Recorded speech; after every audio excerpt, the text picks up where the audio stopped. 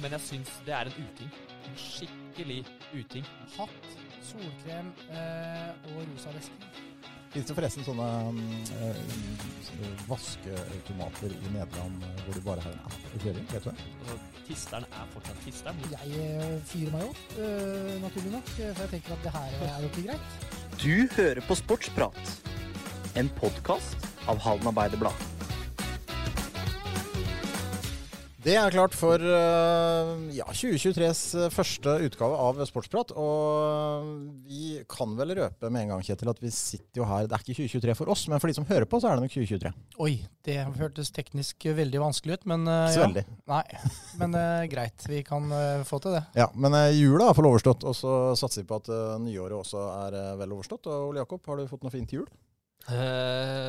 Bestemte ikke selv, eller man bestemmer jo aldri hva man får til jul, misforstår meg rett, men det var noen andre som skrev ønskelista for meg i år. Så jeg har fått veldig mye servis og sånn. Noen andre som skrev ønskelista for deg? Hvordan kom det seg til? Samboeren min. Ja. Vi ønsker oss servise. Ja. Vi ønsker oss. Ja, men den der går jo gradvis jo eldre du blir, og jo mer etablert man blir, så blir det mindre og mindre til deg selv. Men det ingen du får på en måte en personlig gave bare til deg? Jeg fikk noe av mamma, men jeg faktisk litt sånn gaver fra voksne til voksne. Det liker jeg ikke med jula. Det en av mange ting du ikke liker med jula, ja. Skal sies. Fra voksne til barn, åpenbart, men sånn, nei, jeg ikke så glad i å få flotte gaver fra foreldre og sånn lenger. Det jo hyggelig, misforstå meg rett, men det ikke et poeng. Bruk heller de pengene på de små, da. Det min mening. Voksne, det jo ikke gavene som høydepunktet for voksne i jula, det det? Nei, det jo kanskje ikke det. Det jo å lage god mat og sitte og spise. Ja. Jeg hadde en veldig hyggelig jul. Og jeg har fått fine gaver, men det ikke jeg som har bestemt gavene, var det jeg skulle si. Og servise. Du ble litt overrasket. Ja, servise, altså, jeg vil bytte noen servise eller noe sånt, så da så jeg faktisk hva sånne ting koster, hvis du ikke skal ha sånn IKEA 365, som jeg stort sett alltid har hatt. Ja. Jeg har aldri følt meg så snytt som da jeg kom ut med 3 sånne skåler fra en butikk, og tenkte, jeg vet ikke når jeg skal bruke de skålene engang, så hadde vi endt opp med å betale over 1000 kroner. Ja, det en liten rant i starten her, Kjetil, for det var godt det. Han bare drepte hele stemningen direkte, men han skal få lov til det. Men jeg støtter den litt. Det jeg mest overrasket over i forhold til pris, det sengetøy. Har dere kjøpt sengetøy noen gang? Ja, det dyrt. Det har jeg aldri gjort før jeg ble, tror jeg, rundet 40. Da gikk jeg ned for å kjøpe sengetøy. Jeg ble sendt ned for å kjøpe sengetøy. Det så dyrt, det. Så det gjør jeg aldri igjen. Hva med første gang dere skulle på butikken og kjøpe ost alene? Hvor sjokka ble dere da? Det ganske lenge siden. Det kan jeg ikke si jeg husker. Ja, men når du var 14-15, nei, altså man kjøpte ost før det, men med egne penger da, plutselig flyttet hjemmefra. Ja, men koster det sånn 60-70 kroner for en... Ja, det gjør kanskje det. Men det dyrt for alle. Spiser ikke Jarlsberg, Nei, Jarlsberg litt dyrere. Ja, 100-lappen for en solid Jarlsberg der. Ja, Jakob nøyer seg ikke med noe Norvegia. Nei. Det var Jarlsberg som Jarlsberg. Jeg har begynt å se på en dokumentar om Barcelona, som plutselig jeg fant på Amazon Prime, A New Era, som også heter noe på spansk, som ikke jeg skal prøve meg på. Men har du sett på, Kjetil? Du som fan? Ja, jeg har sett noe. Hvis det altså en dokumentar i forhold til at de følger en sesong, ja da har jeg sett det. Ja, for det begynner egentlig når de store problemene etter 8-2-tapet mot Bayern, og følger både Messi og Suarez avgangen og fullpakke. Jeg synes jo det blir litt glattpolert, disse dokumentarene som virker som liksom bestillingsverk fra klubben, nesten. Men, det har jo en tendens til å bli lagt noen føringer der. Når det en sponsor som lager en dokumentar, så ser det ganske pent ut. Ja, det gjør det. Men interessant uansett, ligger inne på Amazon Prime nå. Det ikke så mye som slår iskrigerne på det der faktisk, sånn å følge et lag en sesong. Nei, jeg enig. Det kommer mange etterpå, men jeg synes det på en måte det ærligste, som på en måte også tar for seg det virkelig negative ting, og liksom, der var det ikke noe føringer i hele tatt, virker det. Den ville vise det sånn det var. Ja, så vi har jo en gjest i dag, Kjetil, som sikkert, jeg vet ikke om han har vært med på noen sånne ting, men det hadde jo kanskje vært interessant å følge hans virke en sesong. Ja, absolutt. Kanskje, han jo veldig opptatt av oppmerksomhet, så han jo en type som sikkert gjerne hadde ønsket seg et et kamerateam rundt seg. Han glad i oppmerksomhet, glad i mikrofon, han glad i kamera. Dere skjønner ironien skinne gjennom her nå. Velkommen, Jonas Wille. Tusen takk. Ja, hvis du hadde vært klubblagstrener igjen nå og fått forespørselen, altså en seriøs forespørsel, kanskje du har fått allerede også, hva hadde du tenkt? Man må jo liksom være med litt på gamet da, men jeg ikke så veldig glad i å ha kamerateam der når man skal være i garderoben og ha pep-talker og sånne ting, for da blir det ofte bremsa litt i prosessene kanskje, for noen. Så blant annet meg selv kanskje, men kanskje man ikke klarer å være helt seg selv. Men ja, det har heldigvis ikke fått sånne forespørsler. Men det er jo en avveining. For si du hadde trent Skjøvde da, for eksempel, som en stor klubb i Sverige og sånn, men hvis Skjøvde hadde sett behovet for eksponering, og at det var en inntektskilde i andre enden her, da, så det selvfølgelig de hensynene også å ta. Ja, da det jo dilemma som sagt, men jeg tror liksom vi hadde løst det på en eller annen måte, og så må man bare styre unna en del ting. Men hvis spillerne hadde syntes det vært ok, så måtte vel jeg også ha kastet meg i det, men da hadde jeg vel ikke sagt et ord, tenker jeg. Det hadde blitt en dårlig trenergjerning. Ja, Riise klarer jo å være seg selv, så det jo ingenting som hindrer deg i å vise din fulle personlighet. Nei, jeg vet ikke om han så selv, men dessverre så nok det. Men vi hadde jo besøk av deg for ikke så alt for lenge siden, men det her jo en litt sånn spesialepisode, Ole Jakob, rett og slett. Ja, nå VM står for døra, og da det greit å få inn landslagssjefen da. Ja, og det derfor vi også må gjøre opptaket da, noen dager før. Men kan vi ikke, det kanskje litt mye for langt med litt ferie også, men går det ikke an å legge ut den her før? Eller, jo, sånn, vi skal legge... Folk kan gjøre klar nyttårsmiddagen. Det vår lille nyttårsgave da, til lytterne våre, at du kan ha det på øra mens du prepper kalkun eller pinnekjøtt eller hva absolutt, man spiser. Men det jo sånn at lyttemønstret til våre lyttere jo ofte sånn at man hører på kanskje 2-3 dager etter man legger ut, så da det stor sjanse for at det faktisk nyttår, i og med at det 30. i dag, så det var det jeg tenkte. Men for all del, du reiser av gårde, Jonas, veldig tidlig på nyåret. Ja, jeg drar til Trondheim første, og så vi der til 11. Og så reiser vi til Polen. For der det noe sånn type møbelringen-opplegg? Nei. Det gjensidige cup. Ja, men type møbelringen, så skjønner du hva jeg mener. Ja, men du må bruke det riktige ordet. Gjensidige cup i Trondheim. Ja. Gjensidige cup med hvilke motstandere? Da møter vi Portugal, Brasil og USA. Så det ingen av de lagene dere skal møte i VM. Det som typ veldig nøye planlagt, at man skal ikke møte dem samme? Ja, altså, det har vært et kriterium, at vi ikke skal møte de i puljespill eller mellomspill i hvert fall. Også litt forskjellige typer forsvarsspill og møte litt annet, så vi kan forberede oss på litt forskjellige måter. Men europeisk og sydamerikansk motstand, jeg vet ikke om det har noe å si, men det litt sånn at Argentina og Brasil, litt sånn som i fotball, det noen likhetstrekk liksom, i måten de spiller på? Nei, ikke nødvendigvis, men for eksempel grunnen til vi inviterte Brasil var fordi de spiller ofte 5-1. Så får vi trent litt på det, for eksempel. Det jo ikke sikkert de gjør det, men de har i hvert fall tradisjon for å gjøre det en del. Og Portugal spiller en del 7-6 i angrepsspillet, får vi trent litt på det defensivt. Så ja, det litt for å få litt hele spektret før vi på plass. Så det ikke tanke på at vi møter Argentina i gruppespillet, det det ikke, for jeg tror ikke vi kan dra så veldig store. Det har veldig med hvilken trener de forskjellige lagene har. Vi skal gå nærmere inn på motstandere og VM straks, men altså, nå har du vært landslagstrener i noen måneder. Da. Hvordan på en måte, føler du hverdagen har satt seg, og du har kommet liksom inn i rutiner og at ting funker? Ja, det har jeg. Men rutinene jo at det veldig forskjellig fra uke til uke og dag til dag. Så jeg vet ikke om man noen gang finner en rutine sånn sett, men ja, det har i hvert fall vært morsomt og mye å gjøre, og liksom ikke rukke å tenke over at man bare har hatt 3 håndballtreninger på et halvt år, og 2 kamper. Det jo veldig uvant, og liksom var litt spent på hvordan du måtte komme til å føle det, om det kom til å bli kjedelig, men det har man liksom ikke rukke å tenke over. Har du fulgt på en måte klubbhåndballen i Norge? Hvor mye har du fulgt med topphåndballkampene deres? Har du vært mer og sett på dem? Altså, hvor mye får du med deg? Jeg får med meg fryktelig mye. Det jo mye av det jobben går ut på, jo å få med seg matcher. Og når man sitter hjemme, så ser man jo for eksempel en onsdag, så ser man kanskje 6-7 kamper.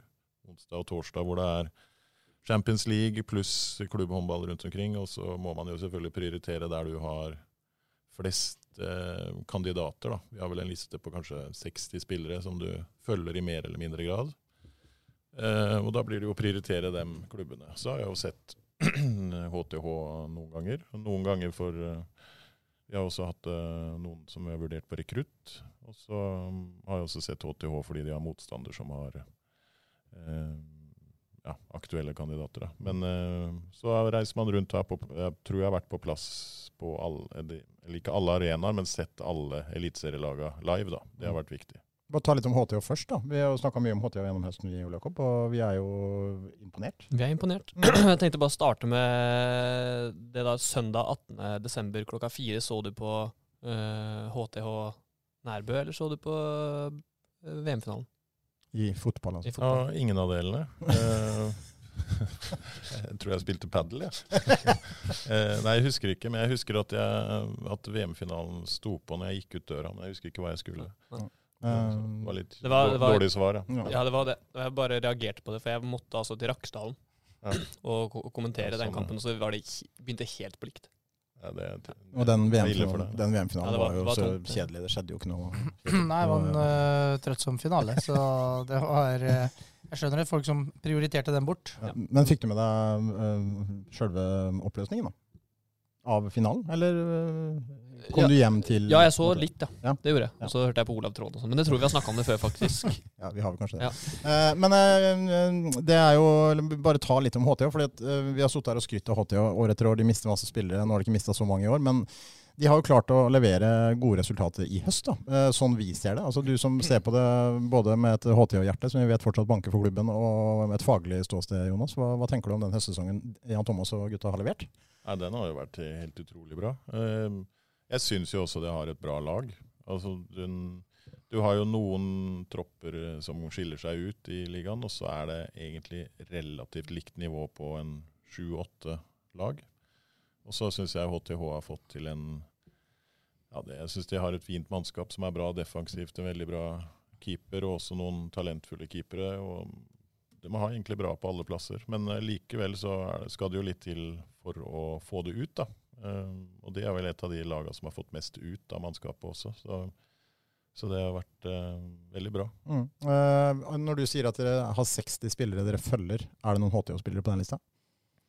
Ja, altså de som tatt ut på, vi har jo både Truls og Jansrud som tatt ut på rekruttlandslaget. Det jo de blant de 60 som vi følger, og da det jo både, rekruttlandslaget jo liksom litt til for å ta de som ikke på juniorlandslag, som for gamle for juniorlandslag, men som ligger litt i vannskorpa og kan bli A-landslagsspillere.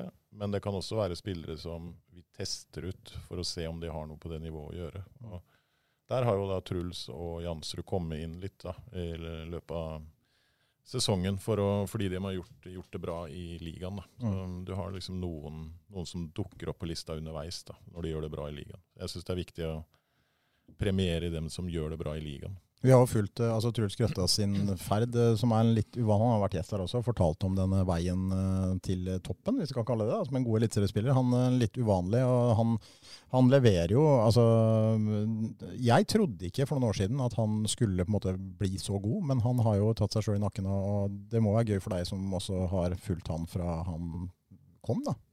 Ja, jeg hentet han jo faktisk, og da var han jo han spilte på, jeg tror det var 2. divisjon i Molde, eller jeg husker ikke hvilken klubb, men i Molde tror jeg, hvor han hadde skåret noe ekstremt mye mål, så han har jo liksom den naturlige målskårergreia. Og så kom han jo til HTH på et tidspunkt hvor vi hadde veldig bra lag, og han var veldig ung, så han var jo liksom sånn treningsspiller i starten. Og så har han jo fortsatte jo det HTH-laget å være veldig bra noen år, og da hadde han vel kanskje ikke den viktigste rollen, men så har han jo blitt eldre og bedre gradvis, og da ser man jo liksom at det som man så når han var ung, da, han jo ung ennå kanskje, jeg vet ikke, at det lå et potensial der, så det veldig gøy å se. Han har jo også endret seg litt, ikke det at han var hva skal jeg si, fra noe dårlig til noe bra, men han har endret seg i forhold til en form for modenhet da, som har gjort at han har blitt veldig bevisst, virker det som. Så det er morsomt å se hvor bra han har blitt. Når vi ser på HTO-kampene, Ole Jakob, så er han jo tidvis dominerende, rett og slett.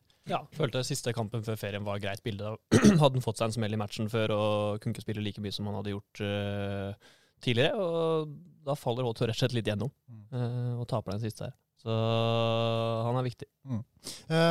Vi får jo gå gjennom litt VM, og det er jo sånn, Kjetil, at ingen av oss er håndballeksperter. Vi kan vel litt og har fulgt med litt. Ole Jakob ser jo mye håndball, men her har vi jo ekspertise i Jonas. Jeg vet liksom ikke helt hvordan vi skal snakke om dette mesterskapet. Har du noen tanker om det? Hvor vi skal begynne? Ja, hvor vi skal begynne. Ja. Nei, jeg har ikke gjort meg noen sånn formening om hvilken inngang vi skal ha. Det har jeg prøvd å legge på deg, egentlig. Ja. Jeg kan godt, men det vi kan begynne å si er jo at mesterskapet går i Polen og Sverige, og der kan vi jo stoppe opp allerede. Hvorfor? Altså, det er en veldig rar kombinasjon av vertskapsland, synes jeg da. Men det er jo kanskje greit da. Jeg vet ikke helt hvorfor, men det er vel hvorfor det er akkurat den kombinasjonen, men i hvert fall grunnen til at de begynner å, som det har vel begynt å skje i fotball, tror jeg, men at man deler på det på grunn av økonomi. Det er ikke like lett å fylle haller rundt omkring i gruppespill og sånn, så jeg tror det er derfor. Så vet jeg ikke hvorfor det har blitt akkurat den kombinasjonen Sverige-Polen. Men dere havna da i gruppe F og skal spille i Polen. Altså var det sånn at dere satt og krysset fingrene for å slippe å reise til Polen og bare kunne reise en tur over grensa, alt jeg på å si? Eller hva tenker du om det? Ja, jeg synes vel det hadde vært morsomt om vi hadde spilt i Göteborg for eksempel, og det sikkert komme enda flere nordmenn på de kampene, men det er ikke noe vi har liksom dvelet med så veldig. Det er jo kort og enkelt å komme seg til Polen. Så det blir fint, det. Dere skal møte da 3 nasjoner, og det er Nord-Makedonia, og det er Argentina og Nederland. Og det er jo 3 land, Ole Jakob, som kanskje ikke klinger aller best i håndballverden. Nei, det gjør jo egentlig ikke det. Portugal er vel kanskje det sterkeste, eller hvordan er det? Nei, Portugal, du skal ikke spille om Portugal. Nei, unnskyld, nå var jeg på gjensidig cup. Nederland, Argentina og Nord-Makedonia. Ja, det er jo ingen lag der som egentlig veldig godt forberedt i dag. Ja, veldig. Du tok gruppa i hvert fall uten å se på TV2. Ja, jeg har gjort jobben min, jeg. Men Nederland er jo et ferskt håndballand. Altså, det har vi jo sett. På kvinnesiden er det jo... På kvinnesiden er de blitt veldig gode også, men på herresiden er det også et ferskt land. Man har ikke vært med mange mesterskap. Nei, men dem har jo faktisk, Nederland har jo vært sånn ekstremt gode i flere år, både på dame- og herresida, på å få spillere ut i gode ligaer. Der de jo begynt å få resultater av nå. De har jo noen verdensstjerner faktisk på herresida også. På Beck-rekka der er jo helt topp verdensklasse. Du har Luke Stein som spiller i Paris, og du har Kai Smith som spiller i Magdeburg, som er 2 av verdens beste lag. Og du har Bayerns på Venstrebekk som spiller i Hamburg, som er god i Bundesliga. Men de har jo ikke den bredden som de aller beste lagene har, men første 7-eren er jo absolutt i verdensklasse. Så det er jo den gruppespillet vårt det er jo en gruppe som vi bør og skal vinne, men jeg tror ikke folk vet, for man vet ikke så mye om håndball rundt omkring. Man vet mer om fotball, og man liksom navnet gjør at man tenker at det blir lett, men i det herremesterskapet så er det veldig få kamper som er lette da. Men det betyr ikke at vi ikke skal vinne, men det gruppespillet, men det er ingen hvilekamper da. Men det er jo ingen av de landene, altså hvis vi ser på Nord-Makedonia så gjorde de ganske bra mesterskap her for noen år siden i Qatar blant annet, og var ganske høyt oppe, og så har de dabba litt av etter det. Argentina har heller ikke noen sånn topplasseringer sånn sett, så liksom, hvis du tar resultater i mesterskap da, i det siste, så er jo dere en klar favoritt i den gruppa. Det må dere stå i. Ja, herregud, det er jo ikke noe tvil om det. Men det er liksom, Argentina det er ikke mange år siden de ble liksom slakta i mesterskap, og nå har de jo fått spillere ut i spanske ligaen og franske ligaen, så de med internasjonal erfaring. Så det er kanskje vanskeligere enn det virker på papiret, men er helt klart favoritter, ja. Vi hadde en liten, i den sportsprat-tråden før start her, så kom det et ganske usaklig og dumt spørsmål om Messi skulle være med. Det var jo selvfølgelig bare humor. Men er det sånn i håndball, det er jeg litt opptatt av, jeg vet ikke om du vet dette her, Kjetil, men jeg kan jo spørre deg, så kan du prøve. Er det sånn, tror du at Argentina og Brasil i håndball litt sånn som Argentina og Brasil i fotball. At man har på en måte gode tekniske ferdigheter og liksom lekene, også i håndball, som man har rykte på seg for å være i fotball. Nei, jeg tror vel tidligere at sånn historisk sett så var vel disse landene litt utradisjonelle. Det hadde man vel både i herre- og på damesida. Men jeg tror vel etter hvert at man blir tatt igjen og må ha en grunnstruktur uansett hvis man skal spille et VM. Så jeg ser ikke for meg at Argentina og Brasil skal komme til VM nå og begynne å skulle happe håndball. Det funker ikke lenger. Så jeg ser ikke for meg at de ser veldig annerledes ut enn det europeiske land gjør. Nei, ja, men det kan jo være likevel noe i tradisjonen som gjør at man har gode ferdigheter. Det her vet jo du mye mer enn oss, Jonas, så det er mye bedre at du svarer på det. Det noe som helst i det? Ja, det vanskelig å se det på spillet, fordi jeg tror håndballspillet det er så annerledes enn fotball, så det dere kaller å happe i håndball blir jo liksom noe helt annet. Fordi du har forsvar, du har liksom det blir mer sånn dødballsituasjoner i fotball da. Du har oppstilte situasjoner, og så spiller du liksom sjakk i de situasjonene. Og du må ha en viss fysisk ferdighet for å gå forbi en spiller og hoppe over en spiller. Så den happinga blir liksom den blir litt vanskeligere, liksom den triksinga og småfintene. Man kommer liksom ingen vei med det i håndball. Så det litt vanskelig å måle, men kan godt denne mentaliteten annerledes. Men jeg vet jo, de har jo ofte spanske trenere, og spanske trenere jo veldig taktiske og opptatt av struktur og sånn, så de blir jo preget av den spanske filosofien. Det jo da 4 lag i gruppa, og så det da de 3 beste som går til hovedrunden. Og det jo disse håndballmesterskapene det har vært mye endringer der. Altså, jeg ble aldri helt klok på hvordan de mesterskapene bygd opp, men det har jo ofte vært sånn at det har vært kamper på slutten som man kanskje kan spekulere litt i, da, om man bør vinne eller ikke. Og det har jo vært noen episoder der, Kjetil, som ikke har vært helt bra. Ja, det der har ikke jeg oversikt over i det hele tatt, men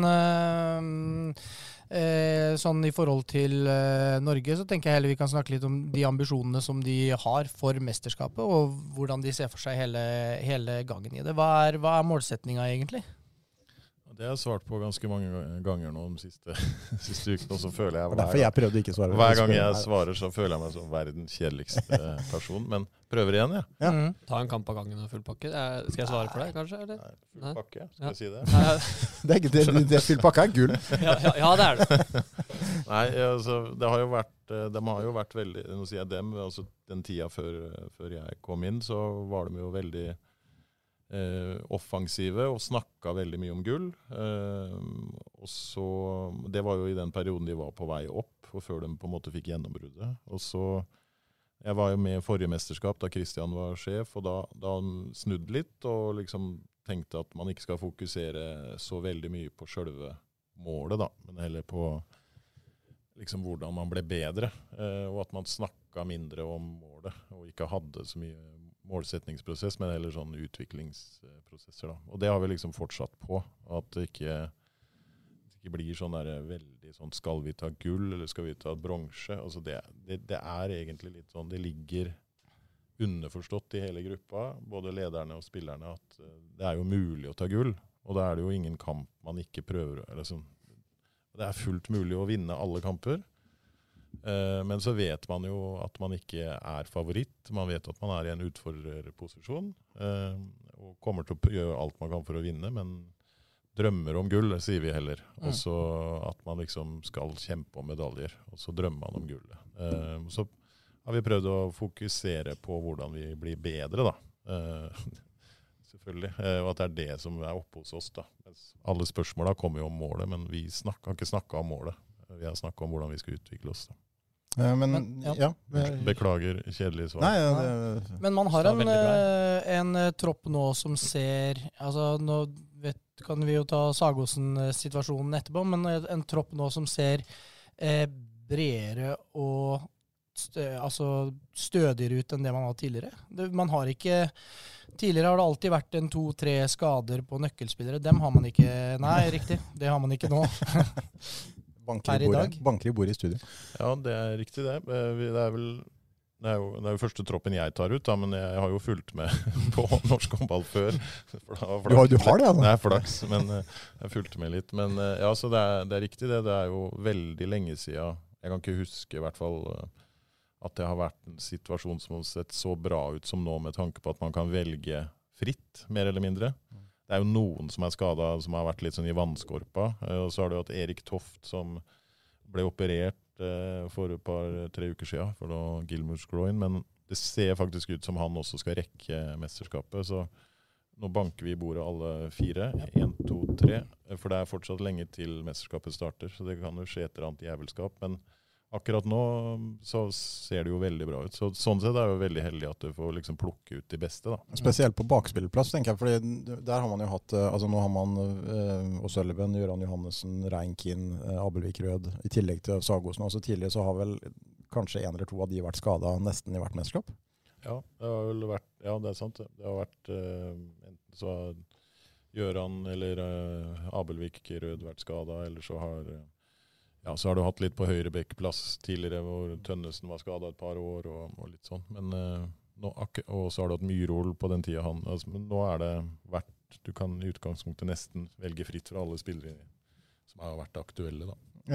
Thomas Solstad har vi jo fulgt veien til etter at han herjet for Halden, og han har jo bare gått en vei med. Hvor viktig er han? Nei, han er litt en sånn framtidsmann da. Det her kan jeg jo si høyt, fordi han har sagt det til han også. Han må nok forberede seg på en rolle i mesterskapet hvor han ikke... Ja, hvor han starter som et tredjevalg på strek. Og det... Jeg kan si det fordi jeg tror det er viktig å ha en sånn ganske klar rolleavklaring. Når man drar inn og skal være samlet i 30 dager, og vite sånn cirka hvor det starter i hvert fall, så er jo det dynamisk, men... Thomas er jo en vi tror kan bli komplett da. Han er jo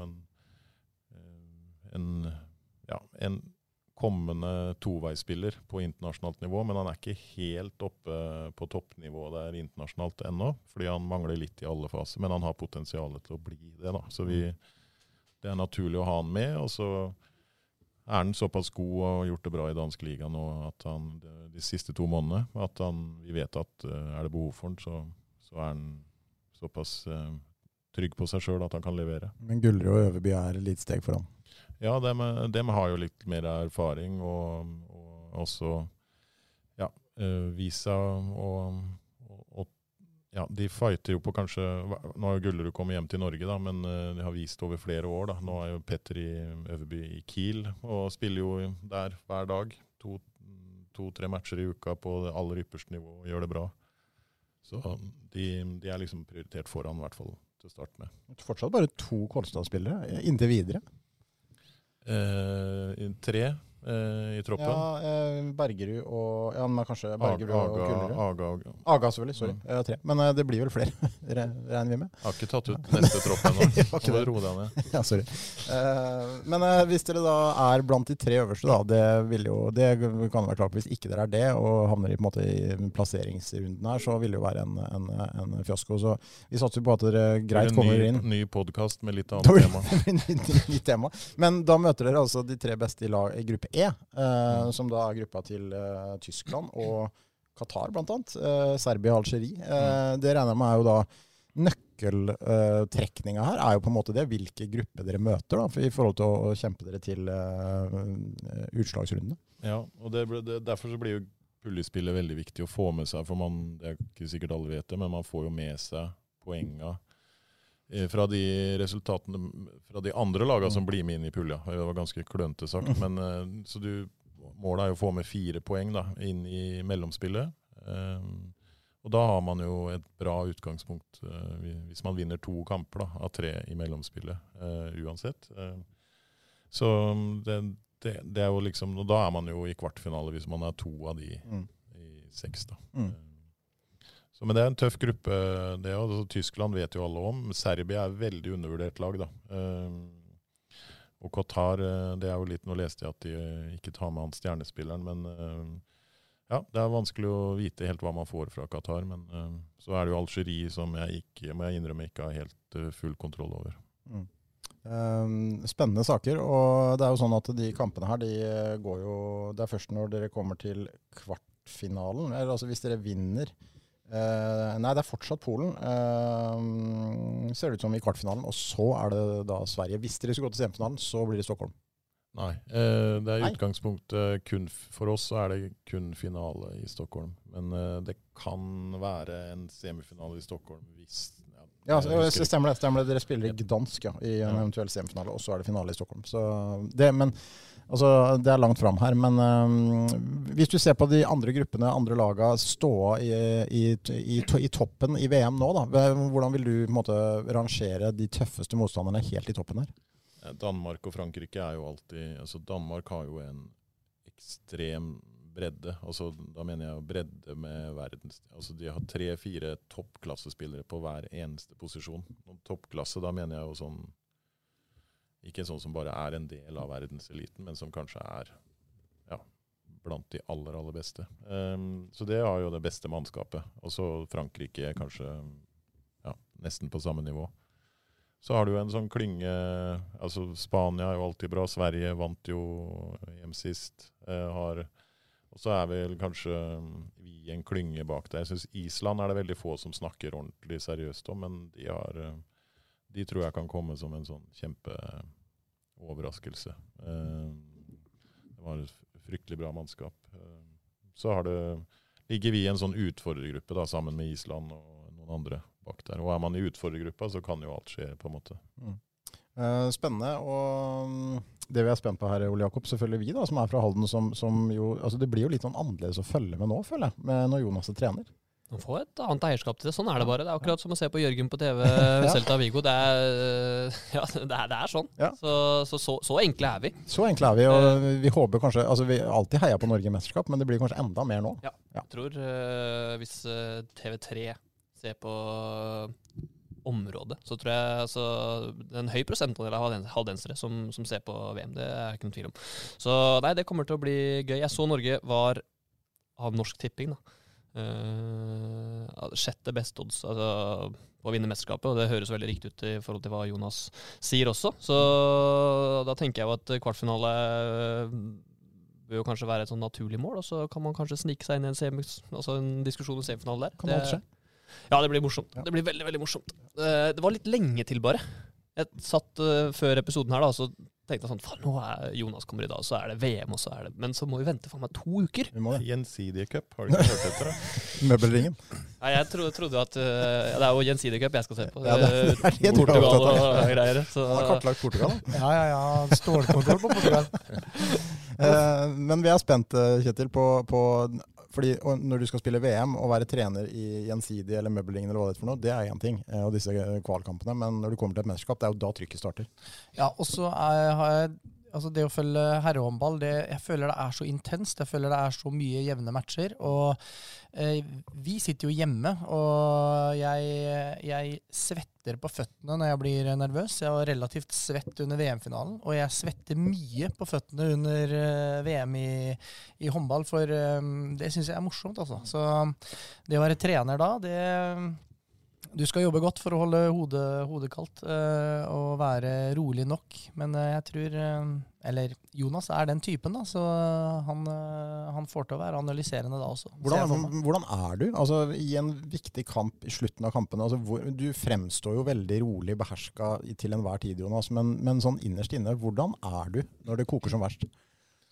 Nå har jeg ikke testet ut VM da, men jeg tror vel ikke at jeg blir så veldig annerledes enn det jeg har vært i andre, kaller det, hva skal man si, pressa situasjoner, men nei, selvfølgelig kjenner jeg jo på nerve hvis det sånn 1 minutt igjen og det uavgjort og det en viktig kamp, og at man, men jeg tror liksom at jeg har bare bestemt meg for å være, kalle det analytisk da, eller et eller annet sånt. For jeg tenkte, skal jeg være flink, så må jeg bare holde meg til det jeg kan gjøre noe med, liksom. Og det høres jo veldig enkelt ut og primitivt ut, men jeg føler at jobben min jo liksom finne ut hva det som skjer ut på der, og hvilke endringer det motstanderen gjør, og hva det vi liksom, og formidle det konkret til spillerne, og hvis jeg liksom driver med å tenke på konsekvenser og stress og sånn, så mister man jo det. Så jo det selvsagt ting, men for meg så det i hvert fall ikke lett på, det høres jo veldig dumt ut, men det er naturlig for meg å være rolig, selv om jeg er nervøs da. Så jeg tror liksom ikke akkurat det påvirker den analytiske tilnærmingen til det. Selv om man selvfølgelig føler at pulsen går opp og man føler nerver, så tror jeg er god til å i hvert fall holde den samme stilen da, hvis du skjønner. Men det er jo forskjellige trenere, altså du har vært trener i mange år, og i forhold til hvor i en timeout, i en hektisk leg av kampen, hvor mye spillerne på en måte får avgjøre og sånne ting. Altså det er jo forskjell fra trener til trener, hvordan de legger opp det der. Blir det annerledes nå når du er landslagstrener enn som klubbtrener, eller er det på en måte din greie uansett? Nei, jeg tror ikke det kommer til å gjøre noe annerledes. Fordi for meg så er det en sånn der og da situasjon. Noen ganger så føler du at nå er det naturlig at jeg sier noe. Andre ganger så spiller jeg inn playmakeren eller forsvarssjefen eller assistenten eller, ikke sant? Det er jo litt sånn, blir en naturlig del, og sånn kommer det til å være her også. Men så har jo jeg vil tro 90% av gangene en eller annen inngang til det, og så spiller man jo inn de. Og det blir naturlig. Jeg har aldri tenkt på det som en sånn oppskrift. Det bare blir naturlig. Alt det rundt da. For i et mesterskap så blir det veldig mye mer fokus på deg. Altså i håndballmesterskap så er det veldig mye fokus på treneren. Det er selvfølgelig fokus på spillerne også, hvem som er gode og hvem som ikke er gode. Men det blir jo annerledes nå når du skal være trener i et VM enn å være en klubbtrener som spiller ukentlig da. Hvordan har du tenkt noe, vurdert noe om det? Altså alt det greiene rundt? Ja, jeg har jo tenkt på at selvfølgelig må man være forberedt på, jeg husker jo hvordan det var i fjor, når jeg var med, og for eksempel man røket mot Sverige etter å lede med 6 mål, og da husker jeg jo at Christian Berge fikk voldsomt med tyn. Var sikkert genierklært i pausen, når vi ledet med et eller annet, 6, 7, 8 mål, og så spiller vi kanskje vår beste omgang i mesterskapet mot Sverige, og så får man en sånn 8 minutters hjerneblødning, som da gjør at hele nasjonen synes at han er en idiot, liksom, for å sette på spissen. Så det er klart at det er brutalt, så man må jo være litt sånn forberedt på når man tar en sånn jobb, at det kan sitte hele nasjonen og synes at du er en tulling. Det er klart at det er jo ikke en ønskesituasjon det, men det må jeg være ærlig med, at jeg går jo ikke inn med det utgangspunktet at det skjer. For hvis du gjør det, så kan du jo ikke drive med det. Og så må du være flink til å ikke lese ting, da. Det tror jeg blir faktisk jeg tror det er veldig normalt å la seg påvirke av dritt på en eller annen måte. Så man skal jeg tror man bare skal holde seg unna i hvert fall sånne forumer, sånne koselige forumer også. En del kommentarfelt som kan der hvor de aller hyggeligste tingene står. Men så den biten av det må man jo i hvert fall være, du må passe på at kanskje at jeg tror ikke mora og faren min tåler å lese at noen synes at jeg er en tulling, for eksempel, så de må også holde seg unna. Men HTH-familien må på jobb der og forsvare Jonas i kommentarfeltet. Men jeg har jo ikke det utgangspunktet at ting går til helvete, liksom, fordi da kan du ikke jobbe som trener. Du må liksom bare så har jeg alltid brukt, det er jo spillergruppa som blir min referanse på om du gjør en god jobb eller en dårlig jobb, så det er jo dem du må liksom forholde deg. Det er dem som har hele sannheten. De vet hva som blir sagt utenom timeouter, hvilket opplegg. Og hvis det er det som blir referansen som trener og leder, at du må liksom, hva tenker spillerne? Gjør vi en bra jobb her eller ikke sammen? Det er liksom spillerne som blir referansen på det, og ikke publikum. Hvordan har du bygget opp på en måte relasjonen til spillerne når ikke du har mulighet til å gjøre det i det daglige, da, som du har i klubblag? Altså, hvordan har du holdt kontakten med disse spillerne? Hvor ofte snakker du med dem? Er det meldingsgrupper? Hvordan har den foregått? Ja, det er litt miks av flere. Du klarer jo ikke, altså de stakkars, de skal jo slippe at jeg liksom driver og ringer dem hver uke også. Snap streak. Så nei, men det er jo litt, prøver å gjøre det når det er en naturlig bit, hvis man har hvis du har sett en kamp og sånne telefoner innimellom, og så har det vært klubbbesøk, da er det naturlig å ha noe møte, men du har ikke sjans til å snakke, altså det tror jeg ikke er nødvendig heller, og spillerne ønsker ikke heller at du er på dem hele tiden, skal gi feedback hele tiden. Så prøv å finne den balansen. Da. De er jo i gode miljøer. Men jeg ser jo fryktelig mange kamper, og da er det jo noen meldinger i ny og ned, og så er det noen telefoner, og så noen besøk. Du bruker ikke den walkie-talkie-appen? Vokser, ja. Den skal jeg vurdere å dra opp igjen. Den har Jonas brukt mye før. Ja. Den er veldig, veldig fin. Jeg vet ikke om den finnes lenger. Jo da, den gjør det. Jeg snakket med musikanten Martin Hallesby, tidligere Tor Martin Thorsen. Han bruker den fortsatt. Han gjør det? Ok. Men i forhold til den tingene vi snakket om, da, så er det jo veldig greit at du hadde det mesterskapet i fjor, kom inn i gruppa på en måte. Du kjenner jo mange, altså håndball-Norge er ikke så stort, men du på en måte ble vel godt kjent med på alle måter med mesterskapet i fjor, da, og at du har vært med i forkant der. Jeg er veldig glad for at men det er kanskje først, en ting er å få være med på mesterskap og se hvordan det faktisk arter seg på en måte, men kanskje det aller viktigste har vært det å vite hva de faktisk har gjort og ikke gjort før. Det har vært utrolig viktig når jeg skal legge opp på jeg hadde jo 2 treninger før vi hadde første EM-kval mot Slovakia, og nå har vi 3 treninger før vi skal møte Portugal i gjensidige. Bare spør Ole Jakob, så lurer på det. Og det er klart at da skal du jo være veldig selektiv, eller veldig presis på det du velger ut.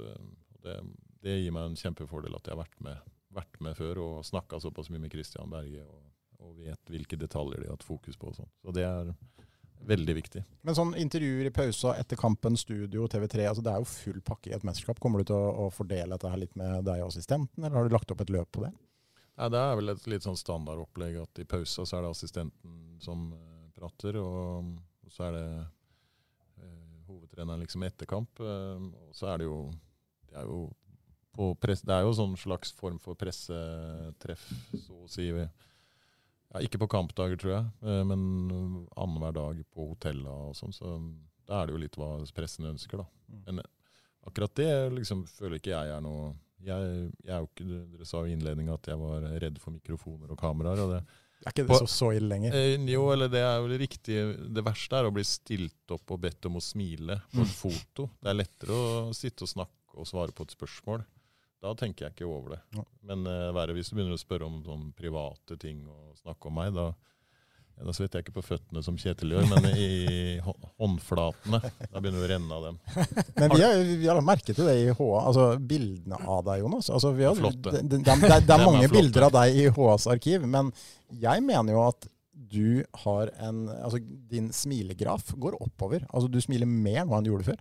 Ja, sønnen din traff meg jo i butikken der, og overrasket meg med etter et sånn 5 på gata-intervju. Da så jeg at da smilet han veldig. Ja. Men har du spilt inn noen reklamer? Det lurer jeg på sånn i forbindelse med kamera og smiling og sånn. Har du spilt inn noen sånne reklame for Rema 1000 eller sånne nå? Nei, og det har jeg sagt fra til markedsgruppa, at dere får et problem hvis jeg skal drive med en sånn slags form for rollespill eller et eller annet sånt. Da får du et problem. Det har vært ekstremt morsomt. Det blir vanskelig. Men, det har vært gøy. Det har vært veldig, veldig gøy. Da kommer jeg til å tenke på alle som kjenner meg litt godt, når jeg blir veldig bevisst på det, og at nå står og sjonglerer med et par grønne epler der. Så. Det var vel nesten med fruktdisken du ble truffet av sønnen min. Hva var det for spørsmål det var igjen? Det verste var at han brukte fotball-VM. Ja, det var det. Han brukte Jonas som argument for at jeg også skulle være med, for han traff meg rett etter han hadde truffet deg på Meny. Og så sier jeg nei, sier jeg, ikke spør meg om noe. Det var ikke på Meny, det var på Rema 1000. Ja, på Rema 1000, ja. Etter du hadde fått ny forsikring av gjensidig. Ja, riktig. Nei, han traff meg der nede, og da sa han at Jonas sa ja. Ja, greit, altså. Jeg stiller opp, jeg også. Han vet hvilke knapper han skal trykke på.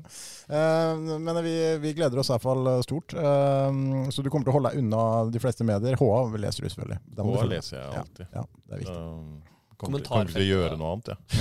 Men kommentarfeltet til HA kommer til å være ganske trygge, tror jeg. Ja, men det som det ultimate triste opplegget er jo at til og med haldenserne tenker at de begynner å kaste ut han der. Altså, det er jo da får man jo bare flytte til Mexico eller et eller annet. Det tror jeg ikke skjer.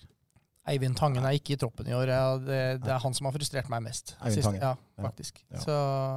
Så jeg har store forventninger. Hva er status på Sagåsen? Det må være det tabloide, gode spørsmålet nå. Ja, men den skal vi banke i bordet igjen da. 1, 2, 3. Ja.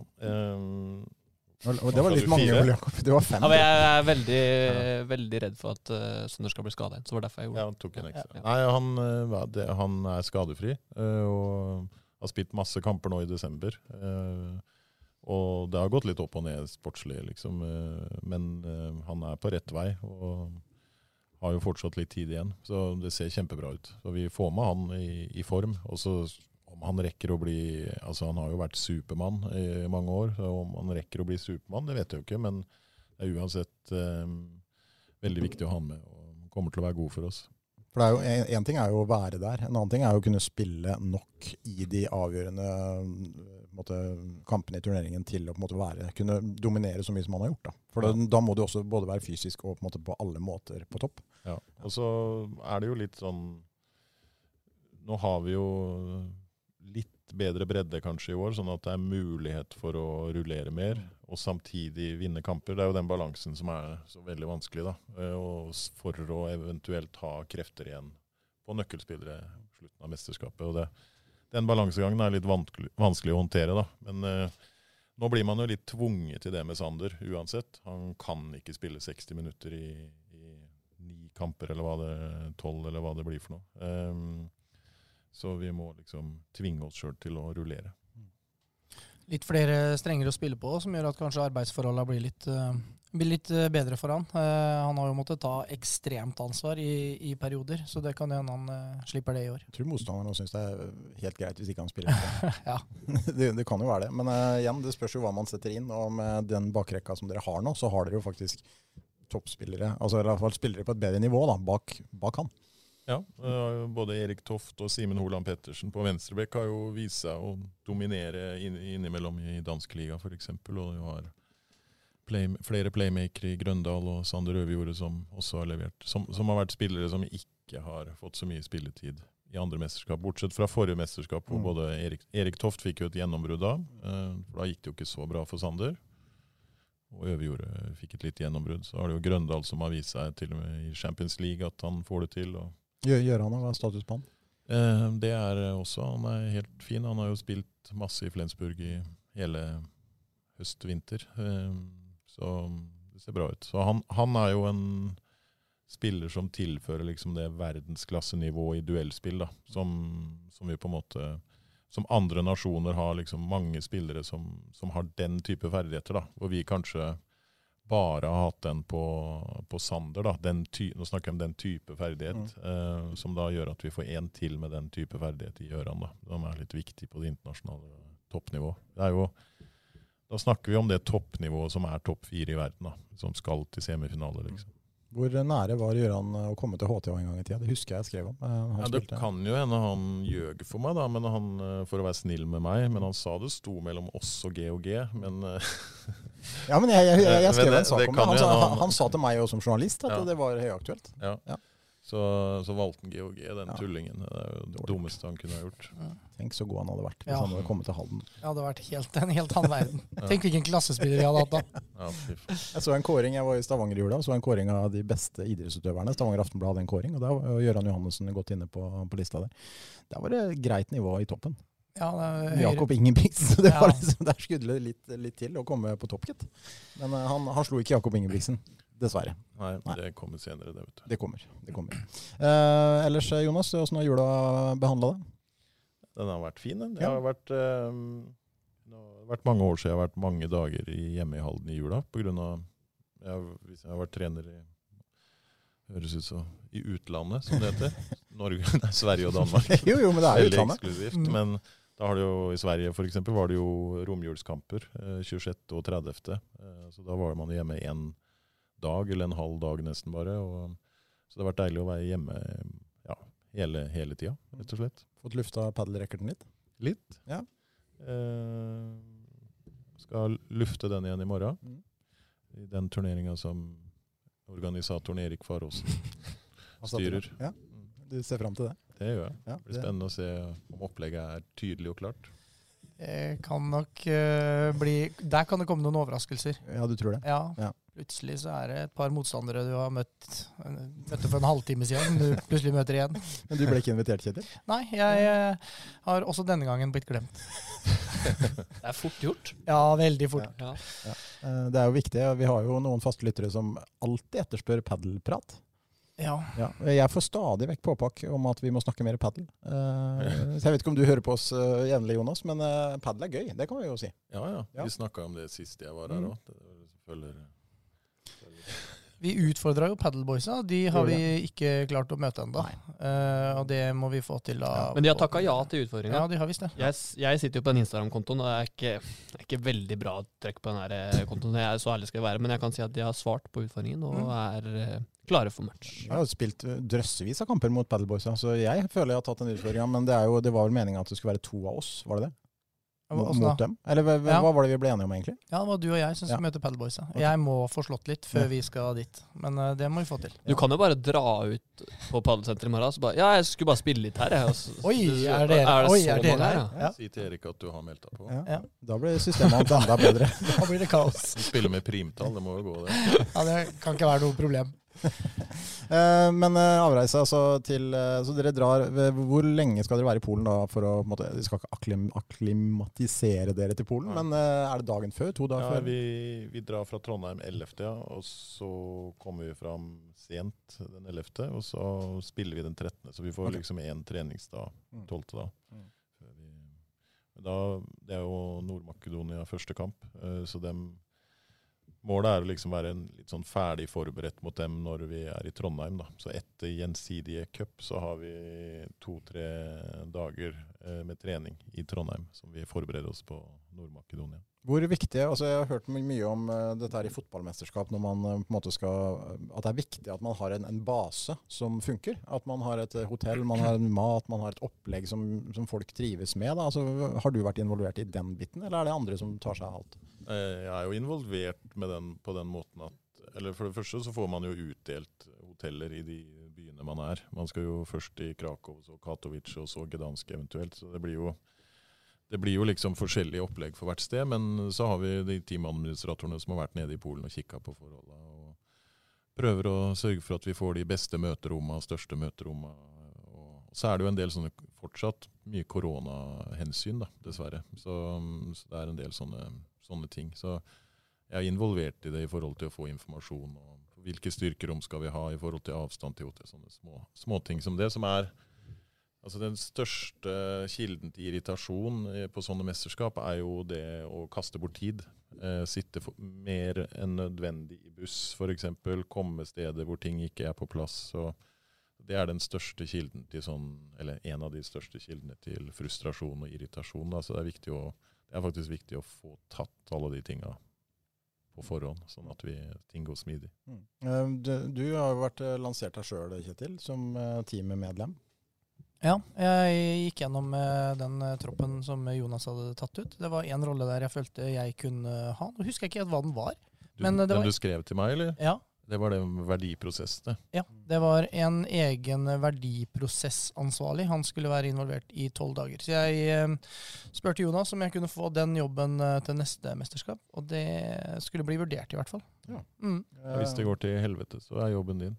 Ja, det er greit. Sitter med liksom blandet følelser for mesterskapet da, Kjetil. Ja, det... Men teamadministrator høres fint ut å kunne reise ned og se litt på forhold da. Men teamadministrator, den tror jeg er tung faktisk. Det tror jeg virkelig er det er så gøy da. Ja.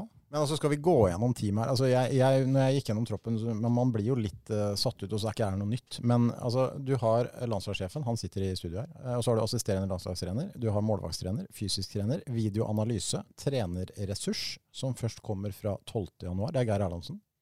Hvorfor... Det er ikke riktig at det skal stå video på han. Men, nei, det står ikke video. Ja. Det er en annen, men trenerressurs Geir Erlandsen fra 12. januar. Ja, det kan jeg godt si, fordi det er jo litt sånn, det er nytt nå da, som jeg tenkte at, for det er jo alltid noen spillere som ikke får spille så mye. Noen står over kamper, noen får spille lite. Og vi skal jo være samlet i nesten en måned. Så det er viktig at når det blir kamper annenhver dag, at de får trent bra. Så vi har tatt med Geir, og mellom kampene så blir man sittende veldig mye med videoanalyse. Sånn at Geir er hentet for å trene de gutta, sånn at de får noen som ordentlig følger dem opp. Ok, smart. Det er et bevisst tiltak for å gi dem nok. Men vi hadde ikke kommet det lenge igjen av den lista vår. Det er en lege selvfølgelig, det er en fysioterapeut, det er en massør, det er en massør til. Det er 2 massører som overlapper hverandre tydeligvis. Og så har vi en fysisk ressurs OLT. Ja, det står feil. Den skal ikke være med på samling, men det har vært med før samling. Ok. Mentaltrener. Verdiprosess, der har vi Kjetils rolle. Per Olav Strøm. Ja. Pass på. Brenner under føttene dine. Ja, vi får se hva han klarer å få til, for det sitter en og jakter den rollen der. Ja, og så har vi en presse. Det vel kanskje den rollen som naturlig for meg å eventuelt kunne tatt i det teamet her, hvis vi først skal dele ut. Og så har vi en rolle som ikke Ole Jakob bør ta, nemlig SoMe-ansvarlig. Det vel Daniel Øystrheim i så fall. Det var langt unna. Teamadministrator kanskje litt mer for deg. Det 2 teamadministratorer til og med. Og en hovedleder. Så det et svært team, altså. Ja, men det må det nesten være også. Ja, det må nesten være det. Og jeg synes det var... Jeg var veldig fan av den Erlandsen-rollen. For den jo litt viktig når man samlet så lenge, og det blir kanskje litt lite spilletid på noen. Så det var smart tenkt. Ja, takk. Bare vi får se om det... Nei, men jeg tror... For det litt sånn... Hvis man havner i den kategorien, da, at man ikke får spille en eneste meter, og så har man gått i 3 uker, og det nesten ikke noen som har... For du blir så oppslukt som trener på det som skal skje neste kamp, og så går du i 3 uker og nesten ikke fått en som har gitt deg en feedback på 3 uker, liksom. Så det det.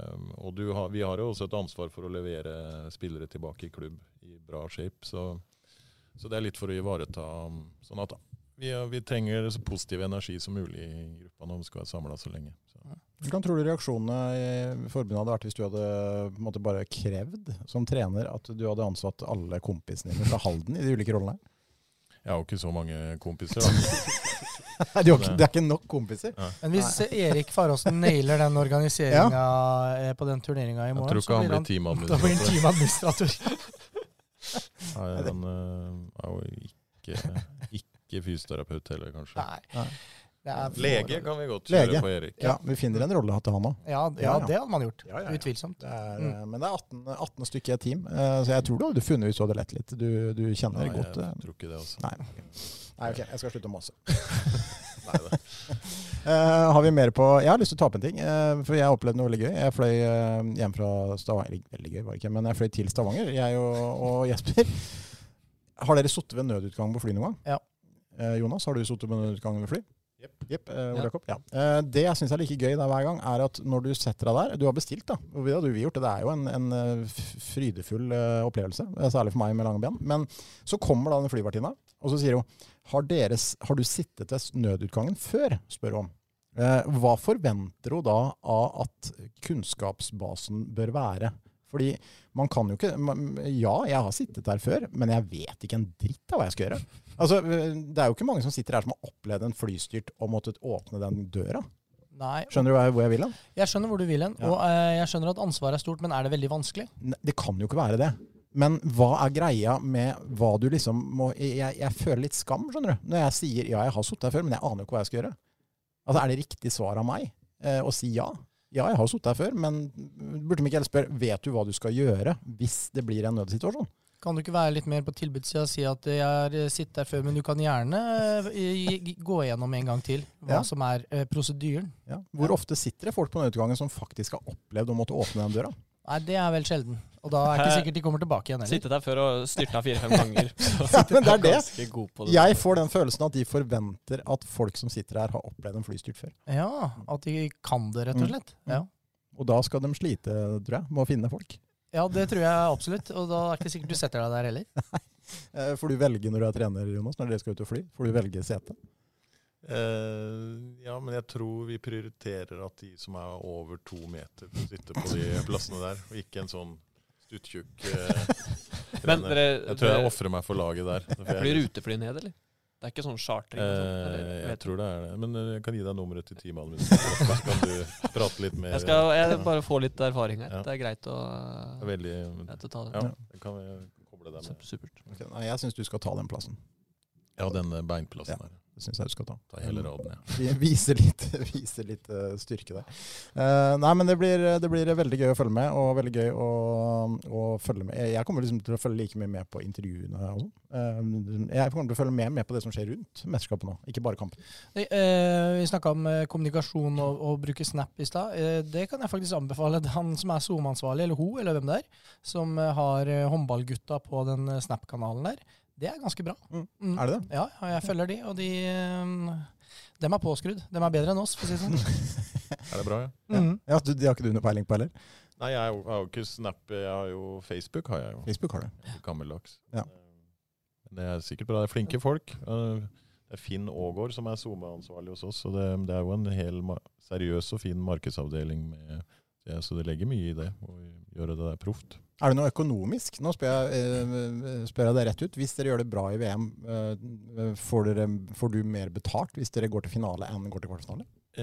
Ja, det er jo bonuser der for alle sammen. Jeg tror ikke det er så mange milliarder vi får hver, men nei, det er jo bonus. Det tror jeg ligger som, jeg er ikke helt sikker på kontraktene på, men ja, det er noen bonuser. Men det er ikke sånn at du ikke har til smør på brød hvis dere ryker ut i gruppespillet? Jo, da tror jeg nok rett og slett at da... Kjøp litt billigere smør. Da må du til Sverige. Da må jeg finne meg en ny jobb, kanskje. Nei, vi har rundet en time her, og det her er jo sesongåpning. Ja, det er det. Det er hyggelig.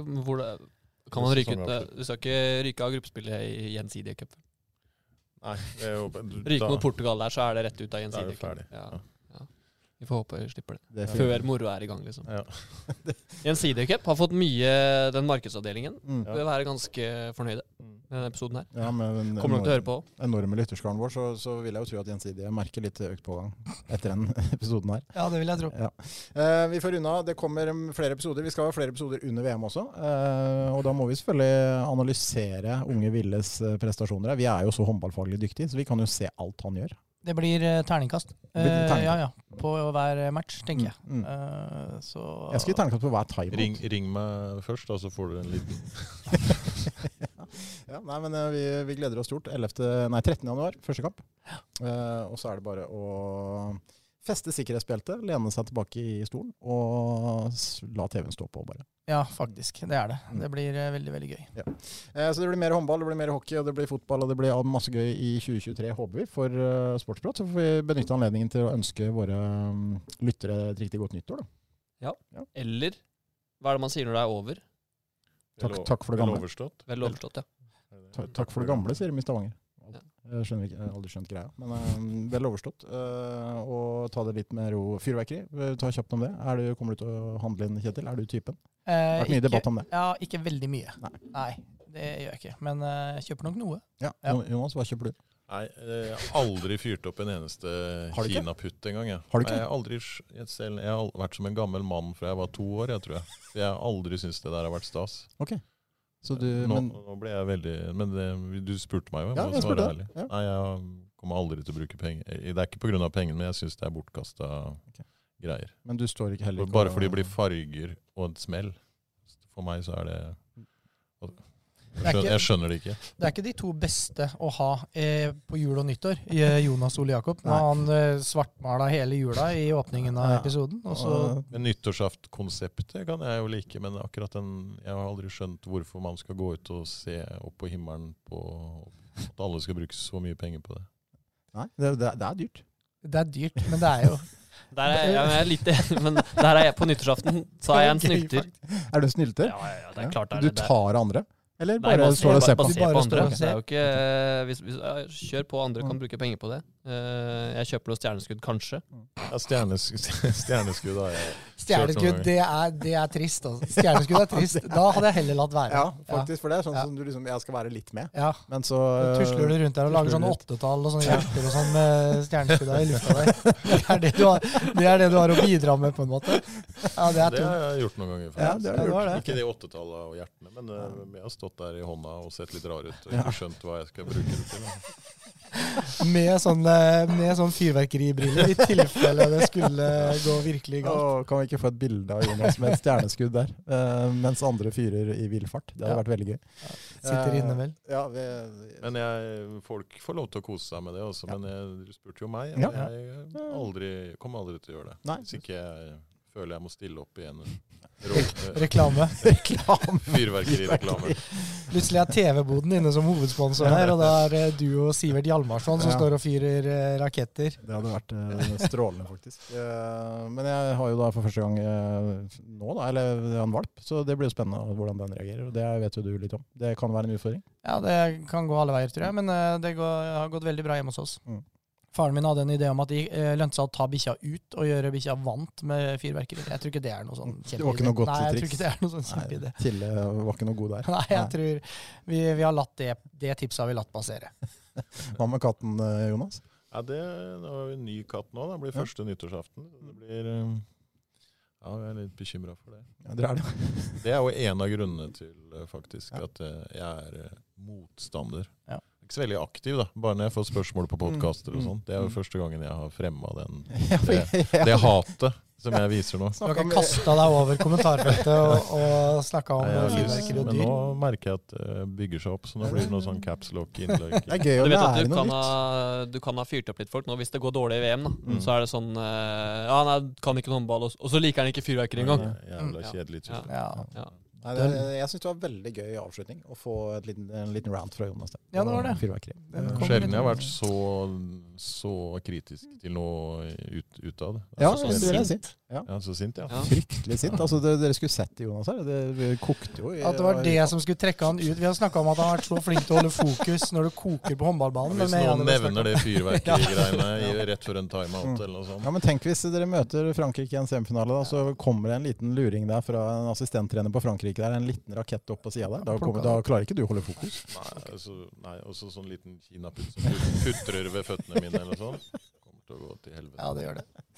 Vi satser på at alle klarer fyrverkeriet og alt hva der hører til. Og så ønsker vi masse lykke til, Jonas. Og det her vet du, det har vi sagt før. Hele Halden i ryggen din, og det ganske mye tyngde. Hvis du tar hele Halden på ryggen din, så da har du mye tyngde.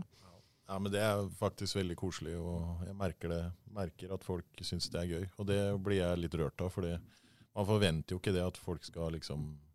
Men det kan jo endre seg nå i februar. Kanskje de skamfulle. Kom hjem til Halden. Kommer ikke hjem til Halden. Nei, tomater og egg på bilen. Det veldig hyggelig, så det setter jeg pris på. Ja, det skal du vite. Så snakkes vi igjen snart da, på nyåret. Det gjør vi da. Ha det. Ha det. Prekeist. Har du et enkeltpersonforetak eller en liten bedrift? Da du sikkert lei av å høre meg snakke om hvor enkelt det med kvitteringer og bilag i fiken. Så vi gir oss her, vi. Fordi vi liker enkelt. Fiken, superenkelt regnskap.